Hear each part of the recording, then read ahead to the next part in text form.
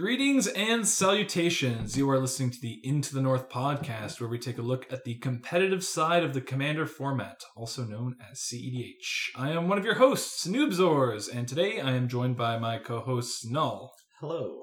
Sick Robot. What's up? And Spleenface. Hey, everyone. So in this episode, we are going to be covering Should You Be Playing Stacks? But before we get into that, what have you guys been up to since the last episode? Anyone want to kick things off? Yeah? Sure. Some of us went to a tournament for EDH doubles, where you play with a partner. It's not Two-Headed Giant. You sit across from each other, and it's like a very competitive event. So Null and I went, and we came second. Myself, I went with a friend of the show, Turnip. It's my partner, and it was our first time, and we went first time. Yeah. No beginner's luck was granted to us. Yeah, we went to 1-2, sorry, and we didn't prize. Oh, and this month Planeswalkers were legal commanders, Yeah, so I played Tezzeret the Seeker, and Just to give a context for how it was good. different it is from like regular EDH. The winners of that tournament were playing. One partner was on Boros, and they're the Boros partners from Battle Bond. So, Sylvia and Korvath. yeah, and then the other partner was on Bruce Tarl Crom, and double strike hurts a lot when you're at 30 life, starting at 30 life. Turns out if you can eliminate one of your opponents, it's very easy to win 2 versus 1. Yeah. Sick, anything for you? I've been back at it online recently, testing out a new, absolutely sick brew that I have no license to talk about right now, unfortunately. Top secret. But if you guys want to check it out, there's a post on Reddit. It was a collaboration with me, Siggy from the Labmen, and then good old Lurker and Shaper from the CDH Discord. And we made something that is frankly great, and I'm sure Nell can attest to this. Yes. It's sick, and it's got some awesome tech. So hold out for a week or so, and we'll get the spicy tech to you on the podcast. But until then, Its only weakness is pre-order prices.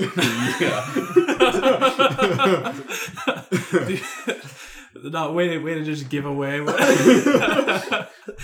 Okay, but so without further ado, let's jump into housekeeping, and I'll kick things off. So as we mentioned in our last episode, we just launched a Patreon, and this Patreon helps cover costs like hosting fees, allows us to improve our audio quality by upgrading our microphones, and eventually down the line hiring a professional editor for the podcast.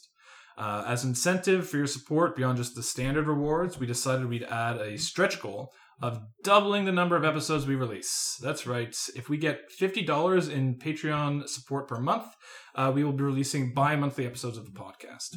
And just to say this, like, this podcast really is just a passion project for us at this point. So before we double down on our time commitment, we really want to be sure this is something you guys are interested in. So if you are interested in more frequent episodes of the podcast, please be sure to pledge whatever you feel comfortable with at patreon.com/IntoTheNorthPodcast. And with that, let's give a shout out to our newest patrons. So our first patron is Timmy T1000. We also got support from the Metaworker, aka Jim from the Spike Feeders. We got another Patreon in Scotty G, and you can find him on twitch.tv/ScottyKnowsMTG. And last but not least, the Mystic Remoras, who also have a Twitch and YouTube page, and you can find them at the Mystic Remoras on those platforms. Finally, Sick, our last bit of housekeeping. yeah, we are going to be releasing the Modern Horizon set review soon. TM. You guys heard it right. You were getting double the Into the North this month. Sort of a toe in the water. A sneak peek. A sneak peek of what's to come. A little taste. It's going to be pretty huge. So this is what it'll be like Yeah. if we hit that patron goal. So Okay, then moving on to new developments. Sick. Do you wanna kick things off with this? Sure. I got a twofer here. Got a couple of really, really awesome videos from the Lab Men. for 2 decks that I have collaborated with Siggy from the Lemon on, Siggy Lobster on the Discord. Curious Control and Shufflehawk both have deck techs up right now. You guys should probably go check them out. 2 awesome decks. I know the Shufflehawk one is about a month old. Unfortunately, the last episode was recorded and dropped right before that release, so I had to wait a month to shill it. But you guys can go check that out right now because it's pretty sick. We go through all the ins and outs of it, get really down in the nitty gritty of the deck, and pretty entertaining in my opinion. So that was recorded a while ago and just releasing now. So it is a bit out of date on some of the newer tech. But a lot of the main core ideas are still in place, and it's still great place to get a great intro to the yeah, deck. Yeah, exactly. And then along with that, Dan and Siggy did a great deck tech on the Curious Control / 4-color Ashby / 4CR / whatever you want to call it. Yeah. Best Thrasios file deck ever created, IMO. TBH. If you love casting some good old-fashioned card advantage engines, counter spells, and board wipes in CDH and doing some great old control stuff and spending like 10 turns winning the game, this is probably the deck for you. Do you enjoy other people not playing Magic? Do you enjoy saying the words no, nope, hold on, I have a response? Thinking. All right, I'm going to cast Reap, targeting 3 spells. I know one of them is a counter spell. Give me a bit. Okay, so next up, Spleen. So we got the Consultation Kess Shell, or the Kess Consultation Core, depending on where you look. And this was a collaborative effort between Wedge, Redshift, and Sug, and they're some of the best Kess Consultation players. And so they came together and they made a list that has sort of the core of the deck, which is the cards that every list should be running, and then they sort of added some meta calls and tech choices and things that you could be running. And it's a really useful resource, and it's kind of a new way of looking at decks where they actually already laid out which tech choices you can be making rather than sort of explaining why they made the ones they made. And it's awesome to see people collaborating, people who play the same decks collaborating to make resources like that, and hope we see more of it. I'm going to just tag on to that. Something that could have been under housekeeping as well is that our next special episode is actually we're in development, and we're in the phases where we're kind of making the announcement and getting questions from the audience. So we're going to be we're working with some players who are in the experts in the consultation archetype. I don't know. Should we announce who we have, or? Yeah, I think it would be a good idea. Sure. Okay, so it's going to be Sick will be hosting, and we're going to have Redshift, Sug, and Wedge, who are going to be on as our expert guests. So you should go check out the Grixis Mean Girls server, or it might be on some other servers. We'll try to get up as many panels as possible. I think we'll probably have one on our server for you guys to ask questions on. Definitely, at least. Definitely Grixis Mean Girls server. And then I'm sure you guys can ping into any one of us and submit questions directly if you need to. Yeah, so this is a prime opportunity to ask your not just basic intro level questions about the deck or the archetype, but to actually get into the nitty gritty details here. So yeah, you can look forward to that coming soon. TM. Yeah. if you ever wanted to ask if you should really be playing that Blood Crypt in your consultation gel, or if it might be better spent on another land, now's the time. And so I'll cover the next new development, and that's the Twisted Tournament hosted by the Mystic Remoras. That's going to be at the end of June, I believe. We'll have a link to the actual poster with all the information in the show notes for this episode. But it's a webcam EDH tournament. Great prize support all the way like 1st through 8th, and it's 32-man tournament. So if you're feeling confident, go for it. By the time there's only a few slots left in the tournament, so if you hear this, there might still be time to register, but if not, you might as well check out the stream that's going to be happening when that tournament goes on. And finally, our last new development. Null, do you want to get this one? Yep. So a very old pillar of Magic collaboration, MTG Salvation, will be closing this coming July, and archiving. MTG Salvation's been around since some formats didn't even have names. We estimate, 100, 200 years old. Yeah. At least, I mean, really. With radiometric dating, there's a solid window. But that doesn't mean there's not good stuff in there. So Yeah. take advantage of that resource. While it's Put on still your around. archaeologist hat. It's sort of Go sad to see it dig go. through the forums. It is. I know. I think that's definitely how a lot of people get into the EDH format in general, let alone just CEDH. Seeing all those old primers and stuff. I think like some of Dan's old stuff on there. Definitely the Cobblepot Boomweaver Carador primer up on there is a huge one. I think that got a lot of people into the format. So it's sort of sad to see that go. But you guys should check it out while you still can. You'll be able to get your post. Get your be burning the questions. Try to be the last person to have a post on there. Okay, so let's get into our main topic, which of course the overarching topic is, should you be playing stacks? And so we're going to break this down into 3 subtopics. First being, what is stacks, for those who might not know what that is. Topic 2, the history of stacks in CDH. And topic 3, which is stacks in the meta right now. So let's jump into our first topic. What is stacks? So Splane, do you want to kick things off? Sure. So Stacks is a form of proactive control deck that looks to use permanent-based hate to attack its opponent's resources and stop them from executing their game plan. So it differentiates itself from typical reactive control decks by, instead of playing something like a counterspell to counter a threat, you play a Winter Warp so they don't have the mana to play that threat in the first place. And then you... when everyone else is having difficulty playing the spells they need to be playing, you try and find a way to sneak a win in there and end the game. Okay, so where is this this term stacks coming from? It originates from smokestacks, right? Like that's it. Yeah, yeah, guys, Got right? it. Yeah. you can keep going on that if you want to. I'm keep good. digging that Well, hole. someone correct me here. What am I missing? So stacks, for those uninitiated, are Hey man, I was setting this up. No need to beat me up. I was setting this up for you guys. For those new to that. Yeah. those who haven't had a lot of experience with the game so far.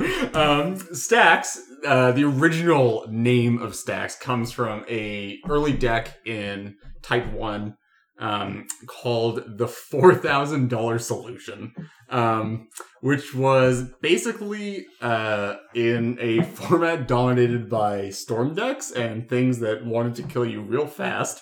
Turn 1, turn 2 is a good time frame for that. There wasn't really a lot of ways to stop yourself from dying to a Tendrils in the stack with 10 copies above it. So what ended up happening was, I don't know who actually put it together initially, but there was a deck put together that relied on the strength of Mishra's Workshop to power out strong artifacts early, like Tangled Wire, Trinisphere, I believe Winter Orb, Static Orb at the time. Just really powerful artifacts early to basically lock decks in their tracks before they could get to the win, and then just sort of beat them to death with good old-fashioned cards. Yeah. And of course, the $4K solution coming from the back that, Mishra's Workshop isn't exactly the cheapest of card now, and it certainly wasn't at the time either, although it might have exploded in price by a bit. Inflation and, the speculator cabal doing their... Damn it, Rudy! Yeah. So, as you might be able to guess, the $4K solution doesn't exactly roll off the tongue when you're trying to list off what deck you're putting down on a deck sheet or saying online or whatever. So what ended up happening was people moved the name from $4KS to $T4KS. And if you sort of squint real hard and read it in elite speak, that looks a lot like stacks. So that's sort of where we get the name of the archetype from then. And for reference, when this deck was first created, Trinisphere was a new card. It had just been printed in Mirrodin in 2003. Yeah. So just to maybe give you guys we gave you kind of like a more technical definition of stacks, give you the origin of the word, but let's give you some examples of some stacks pieces that actually see play in CDH. So we've broken them down into some categories that, I mean, ultimately are kind of arbitrary, but because there's so many different ways you could categorize these, and this is far from definitive. But this is what we've got. So we've got the categories as mana denial, taxes, hosers, spell restriction, and card denial.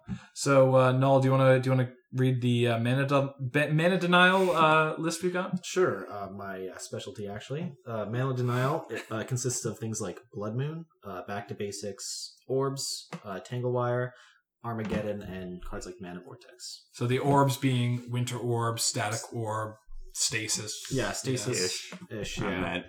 Just really stuff that stops you from either like untapping your lands, just really like using your lands at all to good effect. Yeah.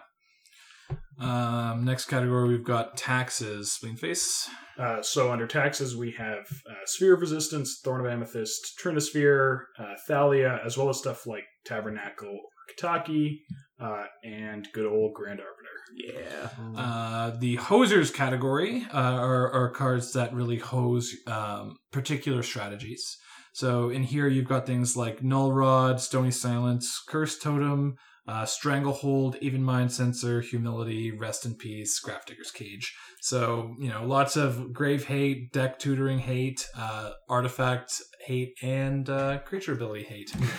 Things that are all very powerful in CDH. In general. Yeah.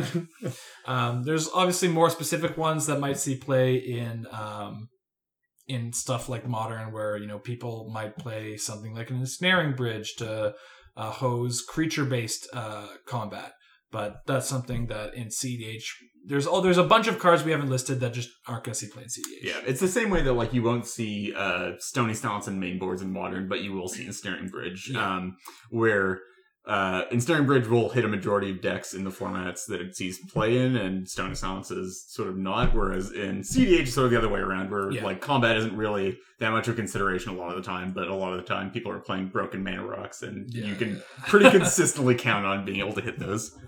Next up, we have the category of spell restrictions. By this we mean stuff that sort of like stops you from playing multiple spells in a turn, or seeks to sort of limit how much you can actually play out of your hand at any given point in time. So this includes stuff like Rule of Law, Aethersworn Canonist, Mana Maze, Eidolon of Rhetoric, Arcane Lab, stuff like that. Just either things that strictly say you can't play more than one spell a turn, or stuff that stops you from efficiently getting more cards out of your hand. Yeah.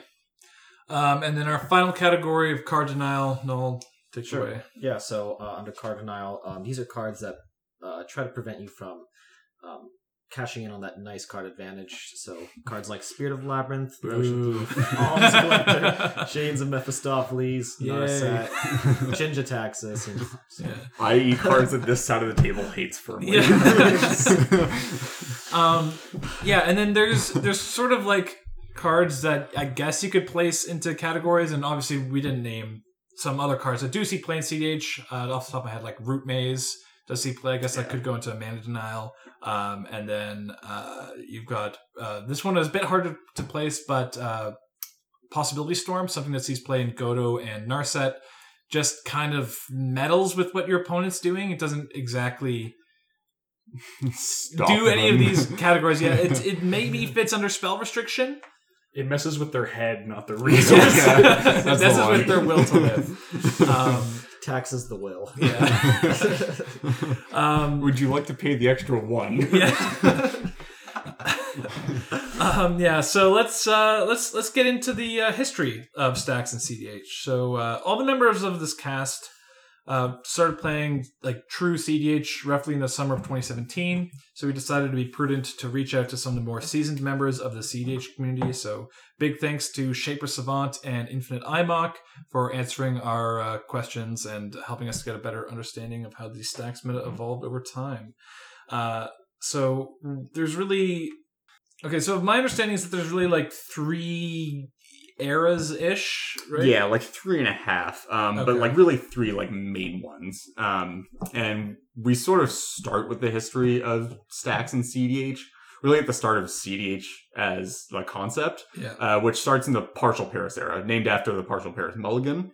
I'm not going to go into the full detail on it right now, but the idea is basically the Partial Paris Mulligan allowed decks to more aggressively and more consistently look for specific pieces in their deck. So generally at the time, it was a lot easier to find things like a Mana Crypt in your opening hand or a Soul Ring in your opening hand or specific stacks pieces.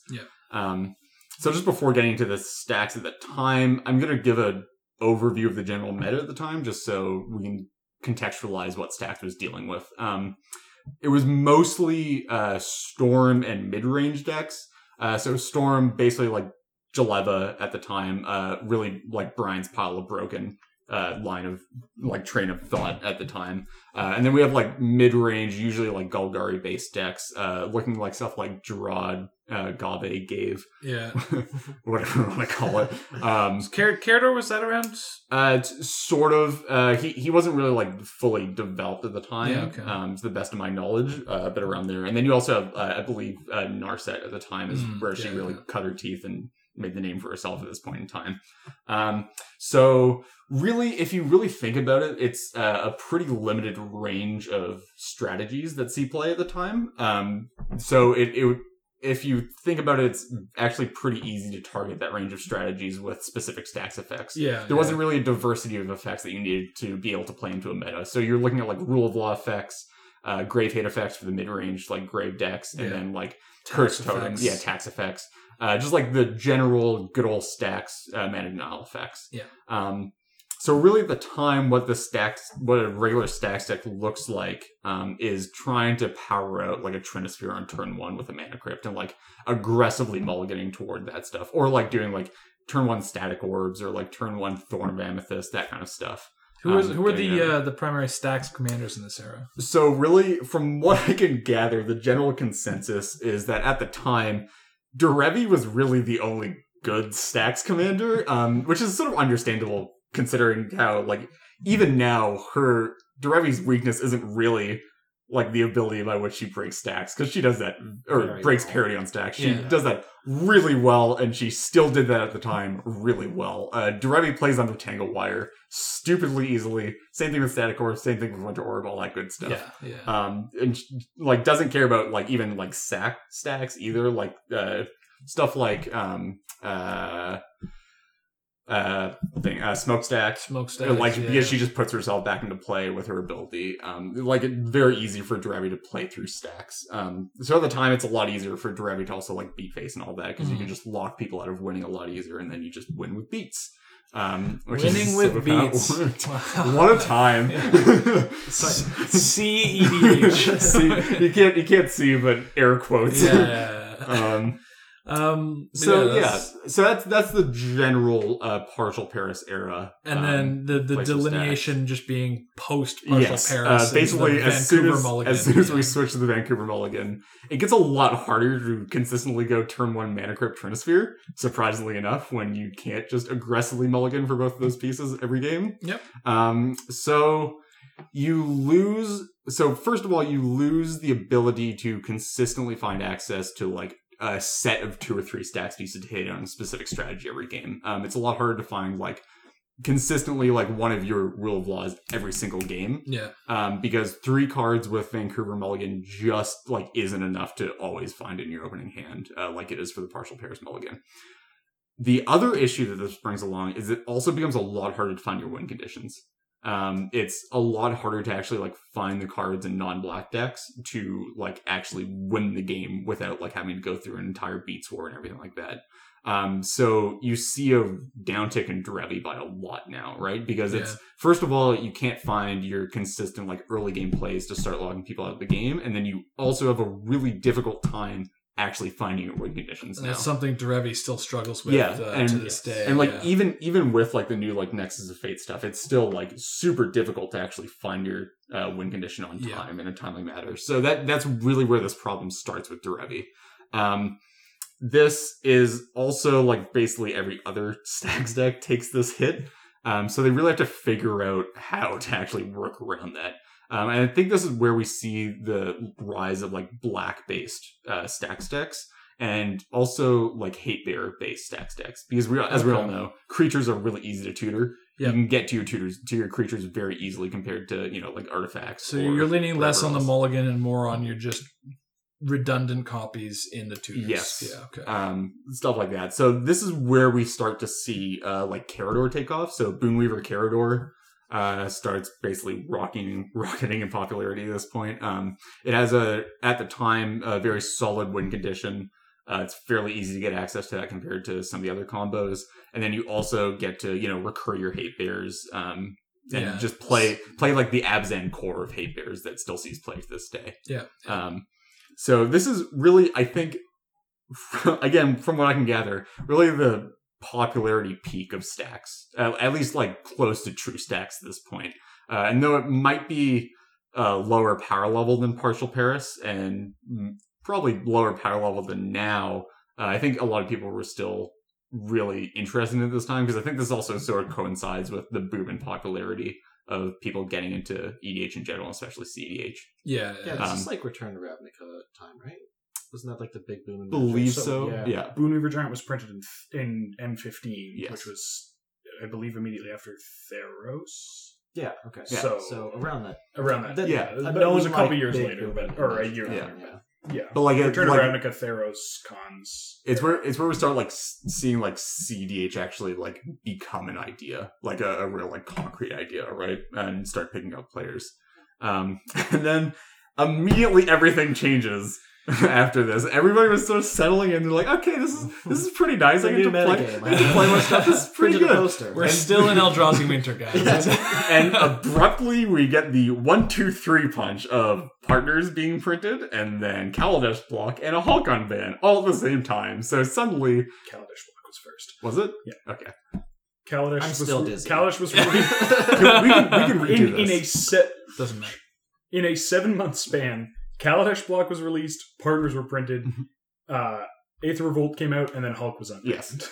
Which From September 2016 to April 2017. suddenly you get Paradox Engine, Isochron Scepter plus Dramatic Reversal as a combo. Hulk, Razaketh. Well, not at the time. Razaketh coming a bit later, definitely. Okay, but I mean, Right there. was not Razaketh Kaladesh. was Yeah, in yeah, the and summer. Amonkhet, yeah. But like that whole time frame, you suddenly everything gets access to better win conditions, and then also you actually get to play 4-color, which is a new thing. And also somehow the 4-color commanders are better than any of the 3-color commanders at the time. So it's a huge shift in like how people actually play the game at the top level in CDH. It really goes from having to rely on your commander, which was at the time like it was like you really wanted to play like a powerful commander for a specific strategy, to where you can now just sort of play with Tymna X and jam staples and just have a good consistent draw engine in the command zone.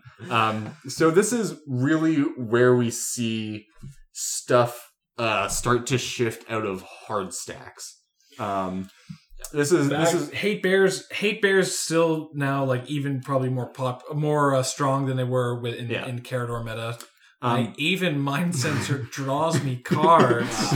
Wow. And honestly, not just one. like it is actually just a Pays dark for confidant. itself. But yeah, like we start to see the shift away from like sort of like stacks to lock people out of the game to more stacks to use to further your own game plan, really, to like buy yourself more time. Just to like, to it's bury them. basically to tie your opponent's shoes together. Yeah. Not the softer legs. Just Oh, what's over there? But yeah, like it's really like where we start seeing that slowdown and really using stacks to buy time to get a win condition online. And this is also where we see like really efficient win conditions start to make their way into stacks builds. Where before, I think a lot of stacks would have like fairly expansive value and combo packages. Just to make it like actually easy to get into winning position, win the game. Yeah. Your value engine has like mostly been offloaded to the command zone now. So you don't need to dedicate as many deck slots to that. And with the new printing of especially Felidar Guardian for Birthing Pod Lions, you get to make your combo a lot more compact and a lot easier to get access to. So this is now when we see the development of Blood Pod and Sisay. Sort of the modern generation of what we would consider a stacks deck in CEDH. I mean, there have been so decks like Yisan have been something that you could have been building for a while, right? With just sticky and stacks pieces, and you're just a creature tutor engine like solid. But like these are like the new school of like 4-color stacks with efficient win conditions, and really much more resilient and higher value engines. So if your Yisan dies, or it doesn't just immediately die to Deluge. Yeah. So like the thing before, like especially, so I'm pretty sure like especially having access to 4 colors worth of cards is really what also helps make the win conditions better here. Because again, for the Birthing Pod lines now, the Kiki-Jiki package is a lot more accessible because you have Birthing Pod plus Felidar Guardian plus Kiki-Jiki for a win off of Tymna, and of course Karmic Guide. But you also now have access to Buried Alive piles in the same deck. Yeah. And historically that didn't really exist, right? Like you didn't have enough colors, or if you did, you were in 5 colors and you didn't really have a commander in the command zone. You had like really a placeholder. Just a color enabler, and then also, Sisay, printing a Paradox Engine makes it like really actually a deck that can win the game and becomes a threat at the table. It's really an untap and win commander now. So this is really the shift away from playing hard stacks and stacks that you have a hard time breaking parity on, to stacks that maybe is a bit less effective overall, but you have a lot easier time breaking parity on, and it's a lot more targeted, right?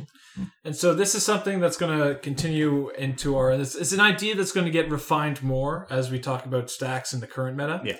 But before we do that, it's time for everyone's favorite segment. Good check. So in this segment, Spleen is shaking his head. If it isn't already your favorite segment now. Shaking his head, tremendously unimpressed. But so the this segment, what happens is I ask my co-hosts a question, and then they have they have to answer with the first thing that comes to their mind. And then you guys also get to play along by joining us on Discord. There's a gut check channel on our server, so you can respond to that survey, see what everyone else thinks, and, laugh at them for being wrong.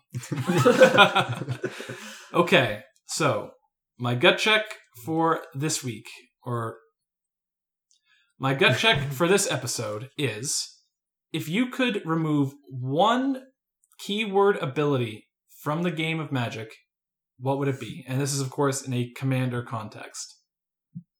So, what do you guys think? Flashback. Flying. Dredge. You're all wrong. Appreciate your answers. The correct answer, of course, is partner. Hard disagree. Patting myself on the back, accepting my my trophies, in the mail. Yeah. I'm the hero this format needs. Yeah. That's all. If it was as simple as removing a keyword. Don't just know about them. Okay, so let's move on to the final topic, which is stacks in the current CEDH meta. So this is basically we're going to piggyback off of what we left off with the history of stacks. With the history of stacks in CEDH, just the post partners Hulk Unbanned Kaladesh block era. That's, like I said when Sick Robots started talking about that. We're still in Eldrazi Winter. We're still in this hellhole. This is Westeros, where winters can last for like 3 or 4 years. Yeah. So partners still running rampant, Hulk still running rampant, but stacks is kind of leaking into a bunch of other decks. Yeah. Well, and also the stacks pieces that see play have definitely, I think, shifted from what was seeing play like immediately after partners got unbanned. Like I think there's been a market shift. Yeah, who is running Grafdigger's Cage like at any point previous? Like Grafdigger's Cage is now just like you're like, oh, I can support Grafdigger's Cage, goes in my deck. One better, good enough. Yep, let's jam that. Yeah. But like really at the time, and especially from my experience playing online, I don't know about your guys' specific experience, but even like directly after the Partners unban and the Partners print and the Hulk unban, there wasn't really like a lot of Hulk going around, or at least not a lot of Flash Hulk going around. Breakfast was definitely a deck that existed. But it hadn't exactly picked up a ton of steam yet. Yeah, and there weren't like a trillion Hulk variants. There wasn't the Hulk renaissance as there is now that's happened. There weren't just months. people randomly posting God tier Hulk piles on Reddit for everybody else to pick up on. So it was like I think it was definitely like less of a consideration. And it was sort of like, yes, this exists, but like I can rely on other people to interact with it or whatever, or like I can just stick a Rip in my deck and Rip will deal with Hulk. Rather than having to dedicate all these slots to it. I think more at the time there was still a real prevalence of ad nauseum decks, just in general. I think ad nauseum is like it's definitely still a good card now, but at the time, I really think it was like the card to beat. It was sort of like the thing that you put in your deck to make it good. And coming along with that, sort of like on the same axis, Food Chain was also pretty popular. You know, Tazri had recently. But that deck's dead now, right? Like, who's playing Food Chain anymore? Definitely not. No. I will say Food Chain Tazri is definitely not the deck it used to be. It's outclassed a little bit. It hasn't changed, but it's been very outclassed. There's been some spicy new Food Chain, dude. Food Chain Niv? Food Chain Niv is great. Food Chain. How could they possibly beat Food Chain Niv? Like there will never be a better Food Chain. Yeah, there'll never be a better Food Chain commander in the history of Magic. Magic going forward right now, I'm just staking that. You can hold me to my word. It is impossible. It is impossible to print a better Food Chain commander than Food Chain Niv. That being said, so really at the time you have like Adnaz and Food Chain as like the two big archetypes, and like Breakfast Hulk is picking up popularity, but it's not like really the monster that it is now. And both of those people added Hulk to their character. Oh yes, definitely. It was just like the threat of being Flash Hulk consistently was just like not at all the oppressive force. And like if you notice, both Adnaz and Food Chain get hit pretty hard by Rule of Law effects. And that was really, I think, like the majority of stacks effects that we're seeing play at the time. Yeah, it was just like there were. I specifically remember like a lot of people were jamming like 3 Rule of Law effects in their decks because it just hit like everything. Nowadays, you've got a lot of resiliency in decks baked in. Like the decks that have kind of rose to the top of the tiers are decks that are quite resilient on many fronts to stacks. And whether or not that's actually a direct reaction to the stacks that we're seeing play in the metas, or if that's just how it is, and then the stacks have been sort of adapted in response to that, you're just seeing this resiliency in decks. So you've got Gitrog and Shuffle Hulk, who are very resilient to single target Grave Hate. So that's something that's, well, it's not really stacked, but it's something that's kind of gone. Gitrog and Shuffle are just both pretty resilient to stacks generally. Yeah. Like you used to be able to get away with like playing against Carador or playing against like news piles. Yeah. You used to be able to get away with playing like a Relic Progenitus or playing with a Tormod's Crypt or the Nikhil Spellbomb. Yeah. Now it just doesn't really cut it. You really need like hard Grave Hate, and it can be hard for stack decks that also want to use the graveyard to be able to use those. There's decks like Gitrog or who can play around effects like Curse Totem using Cleanup Sculpt or Chains of Mephistopheles. So it's hard to attack them on that front, or Rule of Law, comboing off. Being able to combo off at instant speed is something that's really taken a high priority in the meta, and so Rule of Law just becomes, I always stop you on your turn. Well, I'm going to go try to combo off on the next turn. Oh, the blue player tried to cast a spell. That's great. I get to flatten response. And then we also see stuff like that is just sort of like naturally stacks resistant to most things as well. Like especially the rise of Consult has And been like a huge deal, Najeela and as like well. Najeela as Yeah. well, and just like these decks that like don't really lose to any stacks.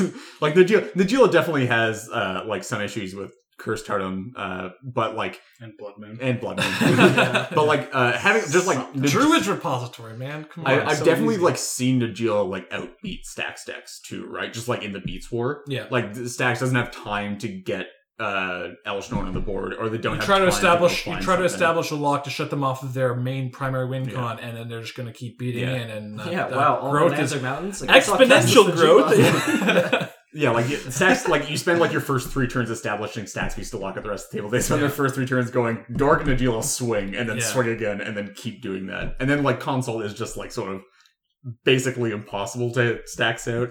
I mean, like you can delay it, but like you're not going to stop it from winning with just Stacks a lot of the time. So I mentioned that Stacks is sort of leaking into other decks, and so this is what we were talking about with people Stacks as tempo pieces. So like Grafdigger's Cage and Gitrog. Some Xurlists are, on not many of them. I have a list that's on Graph Cage, rest in peace, but many of them are trying to take advantage of Yogg-Will, so that's not really a possibility. But Aven Mind Sensor, if you can jam it and it's not too costly to your strategy, that Curse asymmetrical Totem, and effect. honestly, so many decks now. Yeah, Curse Totem, Null Rod, those kinds of effects are just getting jammed to take advantage of that tempo swing, and sometimes just like time walking or screwing your opponent's greedy keep, things like that. Yeah. And it's like definitely like I think, at least in my personal opinion, it's sort of I think it's like I view it as like a liability to a deck if you can't efficiently play one of Stony Silence or Curse Totem. Yeah. Right? Like if Oh, yeah. if you can't just jam one of those profitably and be able to use it against a meta of like that type, Yeah. then like that's a real issue, because like then you're probably vulnerable to both of those, and there are definitely going to be people jamming those pieces. And that mentality is what kind of created the current metagame, right? Is like being too vulnerable to stacks means that in a table of 4 players, you're shutting yourself off proactively. So if we want to go over just a list of some of the Stacks commanders, or decks that are really seeing play, not just the decks that are running tempo stacks, but the more dedicated Stacks decks that are seeing play, because there are still some.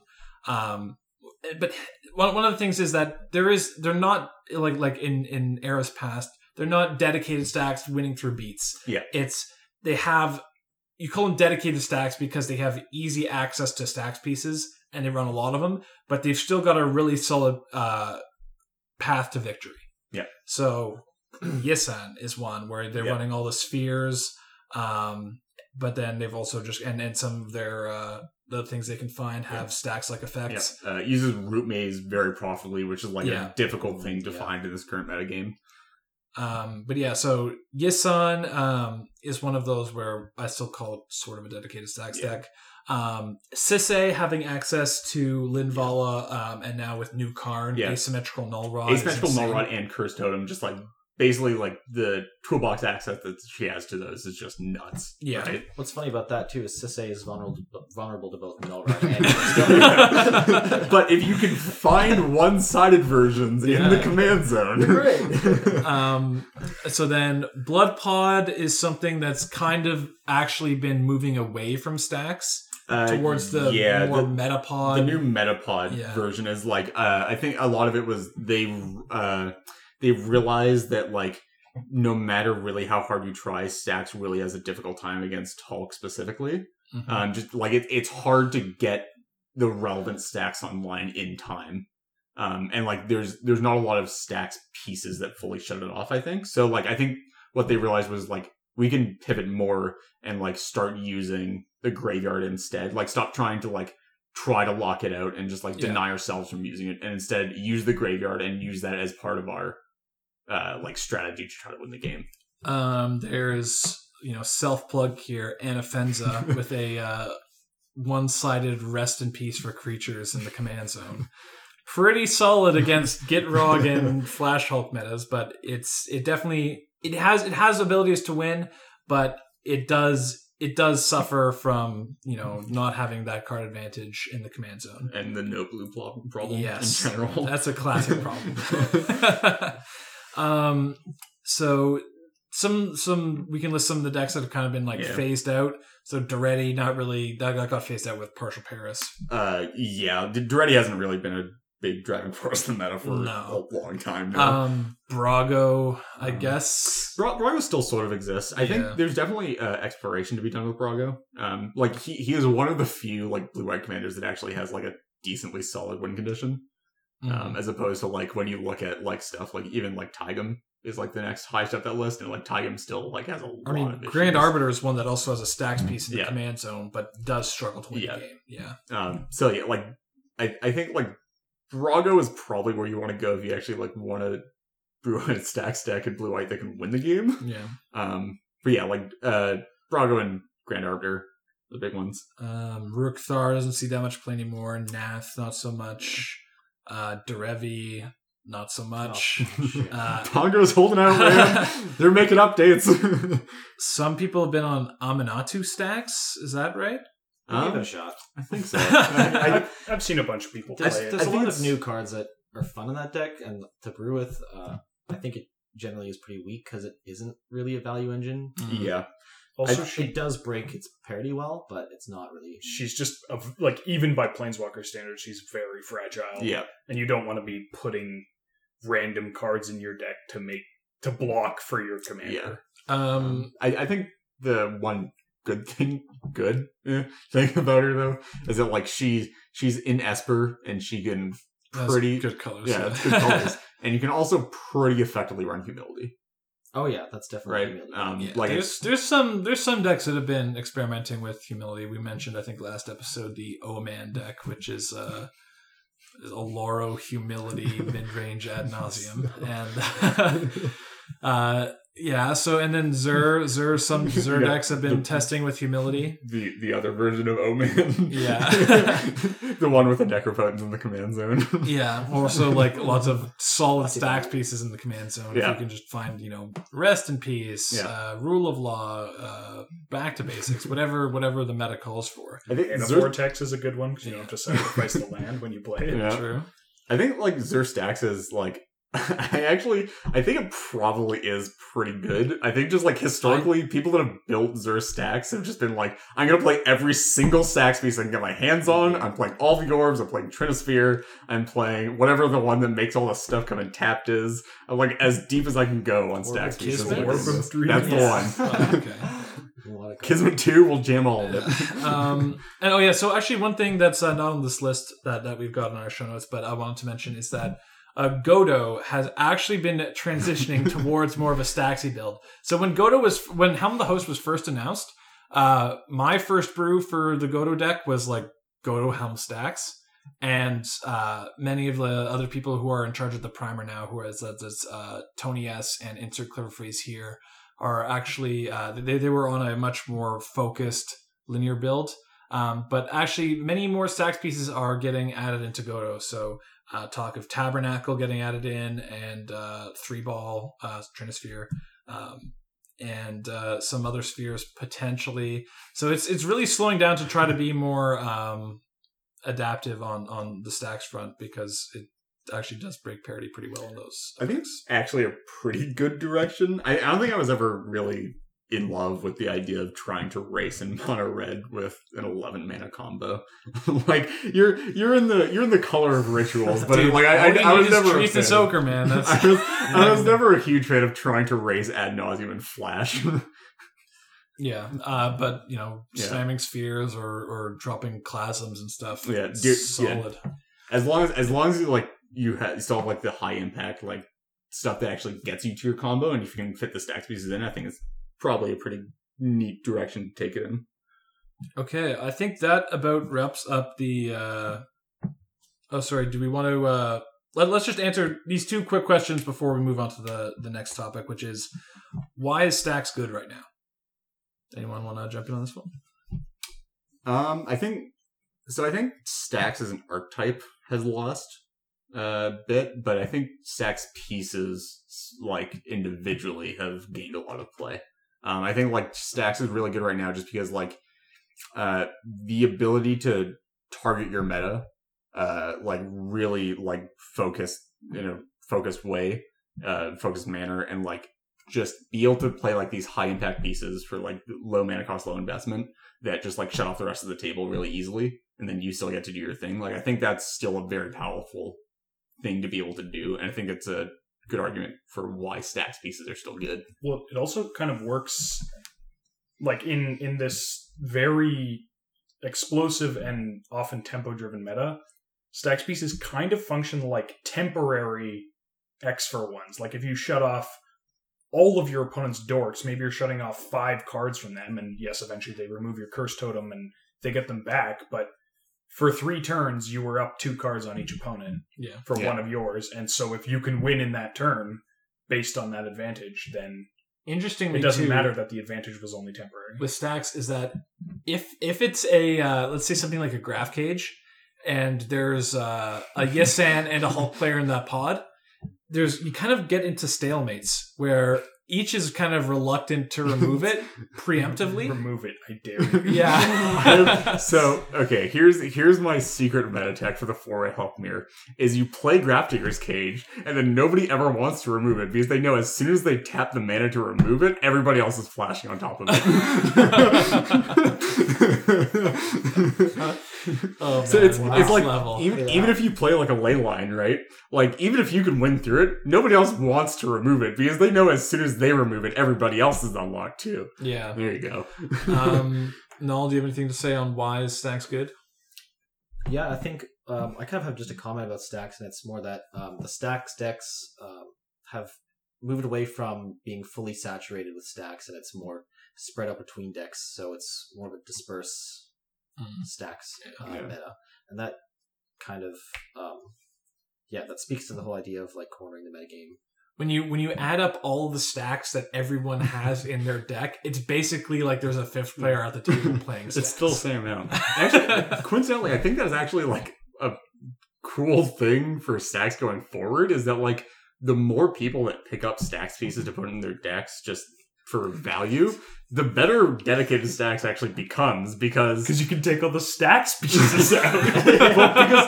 because the whole thing is like Stacks has always had that problem where like you need, like a lot of time you need somebody else's help at the table We've to a stable equilibrium of Stacks to slow down the game, right? And super like saturated meta solution of right now people are doing Early that. on, People are helping you to establish a slower game at the table. Yeah, so you go to cast Rest in Peace, someone tries to counter it, someone will counter the counter. Yeah. And then question here, why is Stacks bad right now?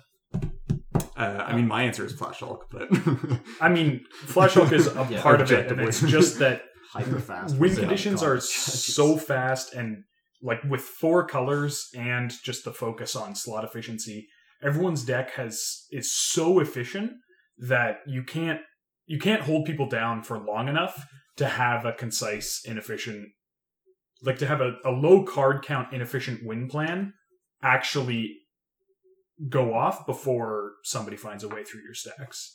There's just like, because now everyone can play the tutors from black and the counterspells from blue and, green dorks and still have another color and not be limited to only Sultai generals. Everyone can find their way through stacks faster. So if your goal is to hold everyone down until you can win, you have to be winning quickly. yeah. I've got one final question on this topic for you guys, and it relates to the title of this episode. Should you be playing Stacks right now? I think based off our discussion here, my answer is yes. Run the Stacks pieces that you can get away with. Yeah. Like you should be playing Stacks pieces, Not stacks. not Stacks decks. That's a good way to sum it up. Also, they're not as fun to goldfish while we record. Oh, So yeah. right now, don't be playing. Don't do it. Okay, so we've got a final kind of mini topic, which is what will Stacks look like going forward? And I'll kick things off by saying this is really hard to tell because this changes depending on new cards that get released in sets. whether or not the RC finally decides to listen to all my jabberings on Twitter and finally ban Flash. I'm trying, guys. You know Worm Tongue from Lord of the Rings. He's whispering into the Rohan, King of Rohan here. Theoden. I'm just like in all the CAG members' Twitter feeds, like just ban Flash, ban Flash. Unban Primetime. I imagine you walking into the hall of Sheldon trying to get to unban Primetime and him just saying, "You have no power here." Okay, so anyone else have any comments on stacks going forward? Well, I for one have a sneaking suspicion. I don't know why. It's just a hunch. I have a sneaking suspicion that for some reason Rule of Law effects are going to pick up steam really soon for some reason. I don't know. They're not really good against Hulk decks or anything like that, but I feel like we could see a big resurgence of I could also see maybe specific some like archetypes. hate bears seeing play that, or maybe more null rods, you know what I mean? Yeah. Oh yeah. No, I get it. Actually, I think Curse Totem is probably a better idea going forward. Okay. Yeah. Yes. No, I think I will agree with me on this point. I agree with myself twice on this one. Okay, so Spleen, anything, or shall we move on? Yeah, I think that people are going to be moving even more towards, like, stacks is going to have to become an even more meta call, so it's going to be hard to play stacks into a blind meta. And yeah, the pieces that hit existing decks hard and are reasonably easy to play around are going to start appearing in as many decks as can safely run them. And it's going to be interesting until we hit the next big change. It's possible maybe we'll get some more. I mean, we have Jace, but now some more planeswalkers that make humility viable. I can see the rules committee doing something there, or Wizards printing a planeswalker commander that can actually play humility effectively.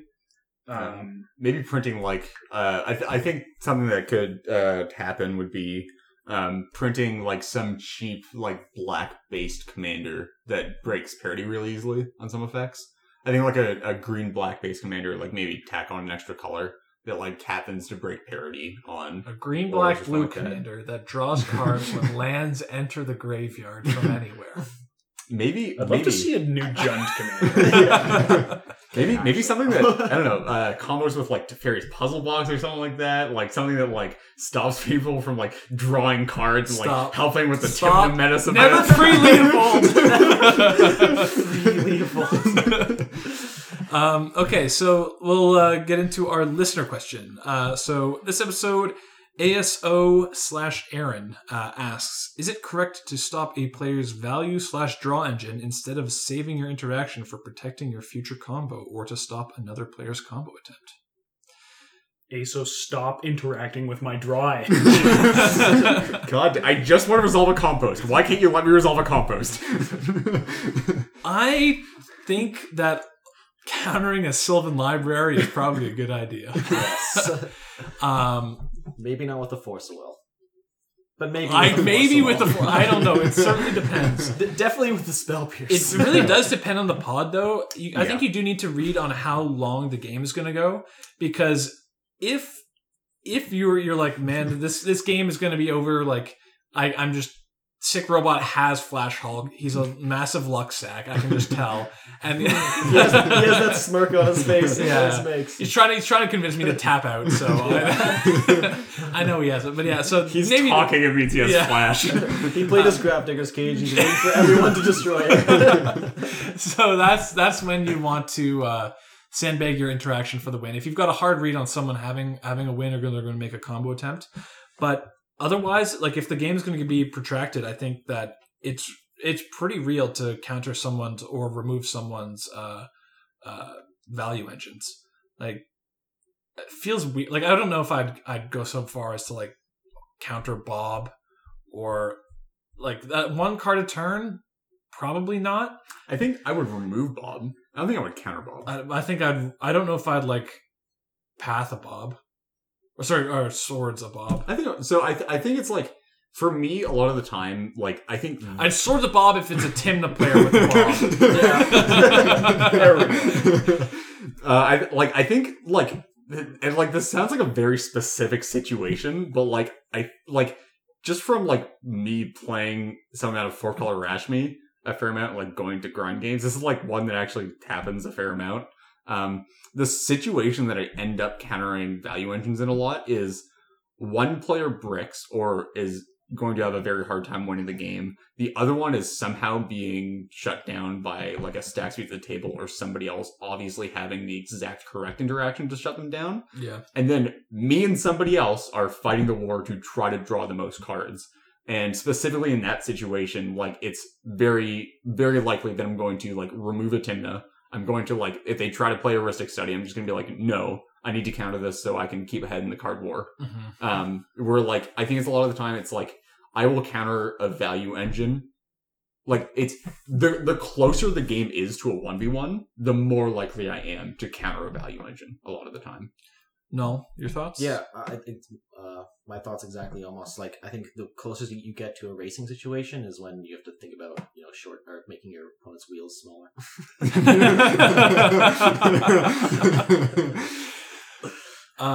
I suppose also just obvious play is obvious. Misstep the Remora. Don't save the misstep for like. No, dude, I'm waiting for the Boreal You Druid. obviously have to misstep my turn 1 carrion feeder. Why would you ever save a mental misstep? Yeah. I would misstep your turn. And I know you would. I don't think that's wrong. I wouldn't hit a Llanowar Elf, but I would hit a Killer. Would you? Okay, well, okay. Spooky. But where's the line though? Would you hit a Deathrite Shaman? If I was playing a deck that really cared about Deathrite Shaman, Sure, maybe. okay. But And no, if the store's about to close, you mental misstep. It's Divine Top. Anyone have anything else to say, or do you think we've about covered this? I guess I would just say that it's very obvious when you lose to not having a counterspell for someone's win condition. Yeah. It's a lot less obvious when you lose because they drew 5 cards that they didn't have to. Yeah. Right? If you counter their ad nauseum and they counter back, I mean, it's possible that they wouldn't have had the ad nauseum. It's also possible that they wouldn't have had the counterspell, and then you still would have been in the same situation, but if somebody else had interaction or something like that. Even the mana to cast the ad Or nauseam in even the the first mana place. to cast the ad nauseum. So there's all sorts of... Like, it's very easy to look at the cards that actually end the game and not look at how they got into your opponent's hand. Yeah. I see it a lot with I mean, like this isn't anybody's It's a Git Rod specific monster. that one, but like I'll see a lot of people just from my experience on Shovel Hulk. I will sit on a Timna for like 4 turns and be drawing at least 2 cards every turn, and then I go for the win and I have a Packed Force and a Flusterstorm, and people will be like, "He just had it. There's no way we could have beat him that game. Like he just drew the exact correct card." And it's like, Make his Timna cost Yeah, I 5 drew mana. 20 and cards. it's Of like, course I found the ones it's I like no, needed. because I didn't win with the Flash. I won with the other pieces that I drew. Like I had a sack outlet in play. It was easy to draw and literally anything. And then I got to dedicate my tutors to finding interaction because you guys let me draw with a Timna this entire time, right? Whereas like it's very easy to write that off as I got luck sacked by Flash Hulk and he had like all the counter magic and we couldn't do anything about it. But like if you look at the stuff behind that, it's like, well, you let me, like, you guys tapped out on these specific turns. You let me get in with Timna. You didn't analyze that, like, some of the tutors that I was getting may have been going for protection instead of combo pieces. Yeah, basically just agreeing with what Spleen said. Yeah, easy. Okay. So Spleen, our next listener question. Our next listener question comes from Meepomatic, and it is, besides getting your reps in, do you have any strategies or exercises that promote your growth as a player? Push-ups, sit-ups. 100-kilometer run every day. Yeah. Jumping jacks. Don't Squats. turn the AC on in the summer and don't turn the heat on in the winter. Cold showers. Yeah. Drink your school. Don't do milk. Go to drugs. Okay. Really, I think a really big one for me anyway is just being thinking about games after they finish. I know like a lot of people, like even I do this whenever I'm just hopping online to play games. Like you just play on autopilot, you just like you're just talking with people. You're playing a deck. You chose some like you roulette the wheel on whatever decks you have open online. And you're just like, yeah, dude, pick this one, play it. So does this extend to laying awake at night thinking about your punts? Oh gosh. Well, you should just don't punt. Yeah. I could have just killed the Tim now, like that. You should be spending an hour every day meditating on your mistakes. No, but just like actively when a game finishes, actively put thought into if you won, why did you win? Not just like I cast a flash, I won the game, or I cast the Gitrog monster, hey, I won the game. Why? Like what sequence of events led to you winning that game, right? My opponent's throwing TBH. Like if your opponent's tapped out and they all misplayed and you won, like great, cool. But like make sure that you're acknowledging that every time, right? So like make sure that like if the 3 people before you tapped out, you're like, this is a smart time to jam my commander and win the game.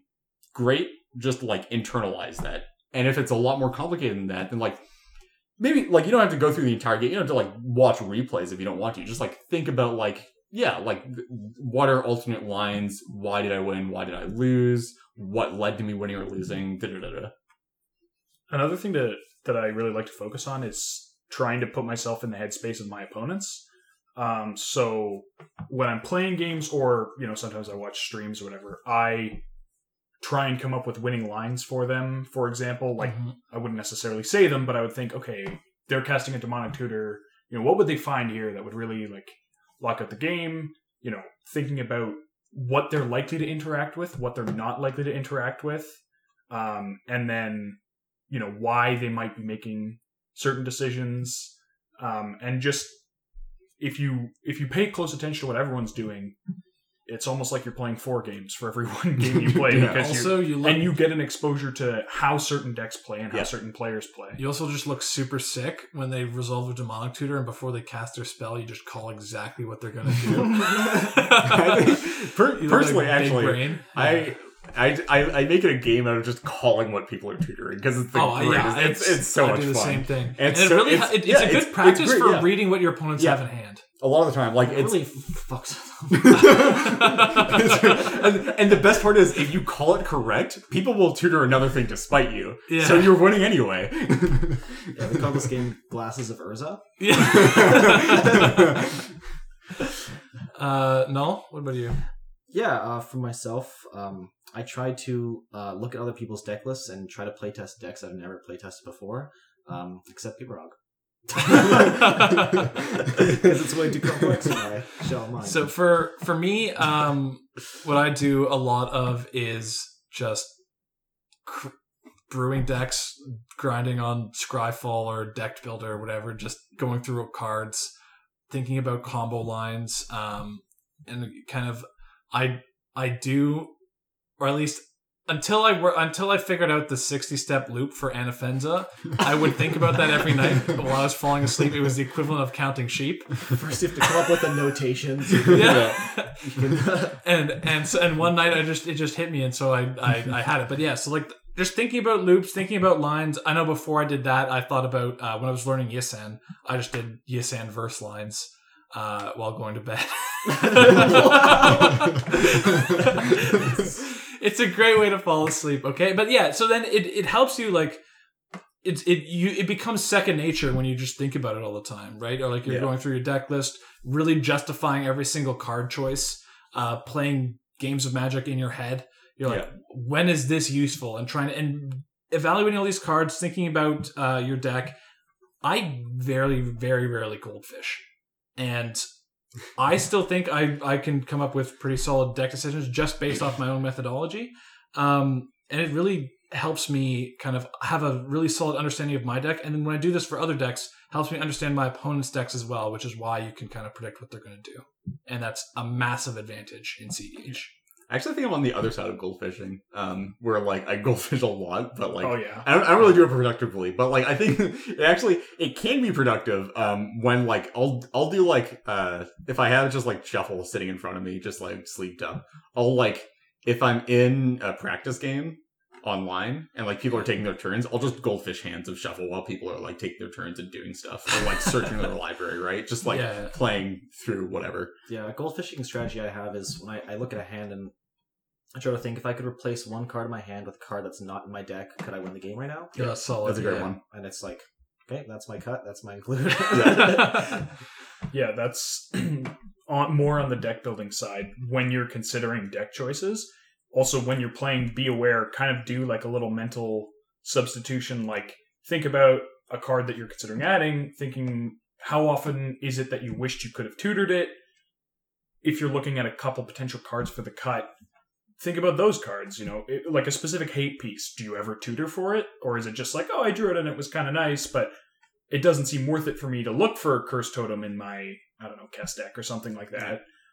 So be aware when you're thinking about substitutions and changes that you want to make. Try and sort of synthetically evaluate how the change would affect your deck when you are playing a game. The baby board is really where the most important decisions happen. Yeah.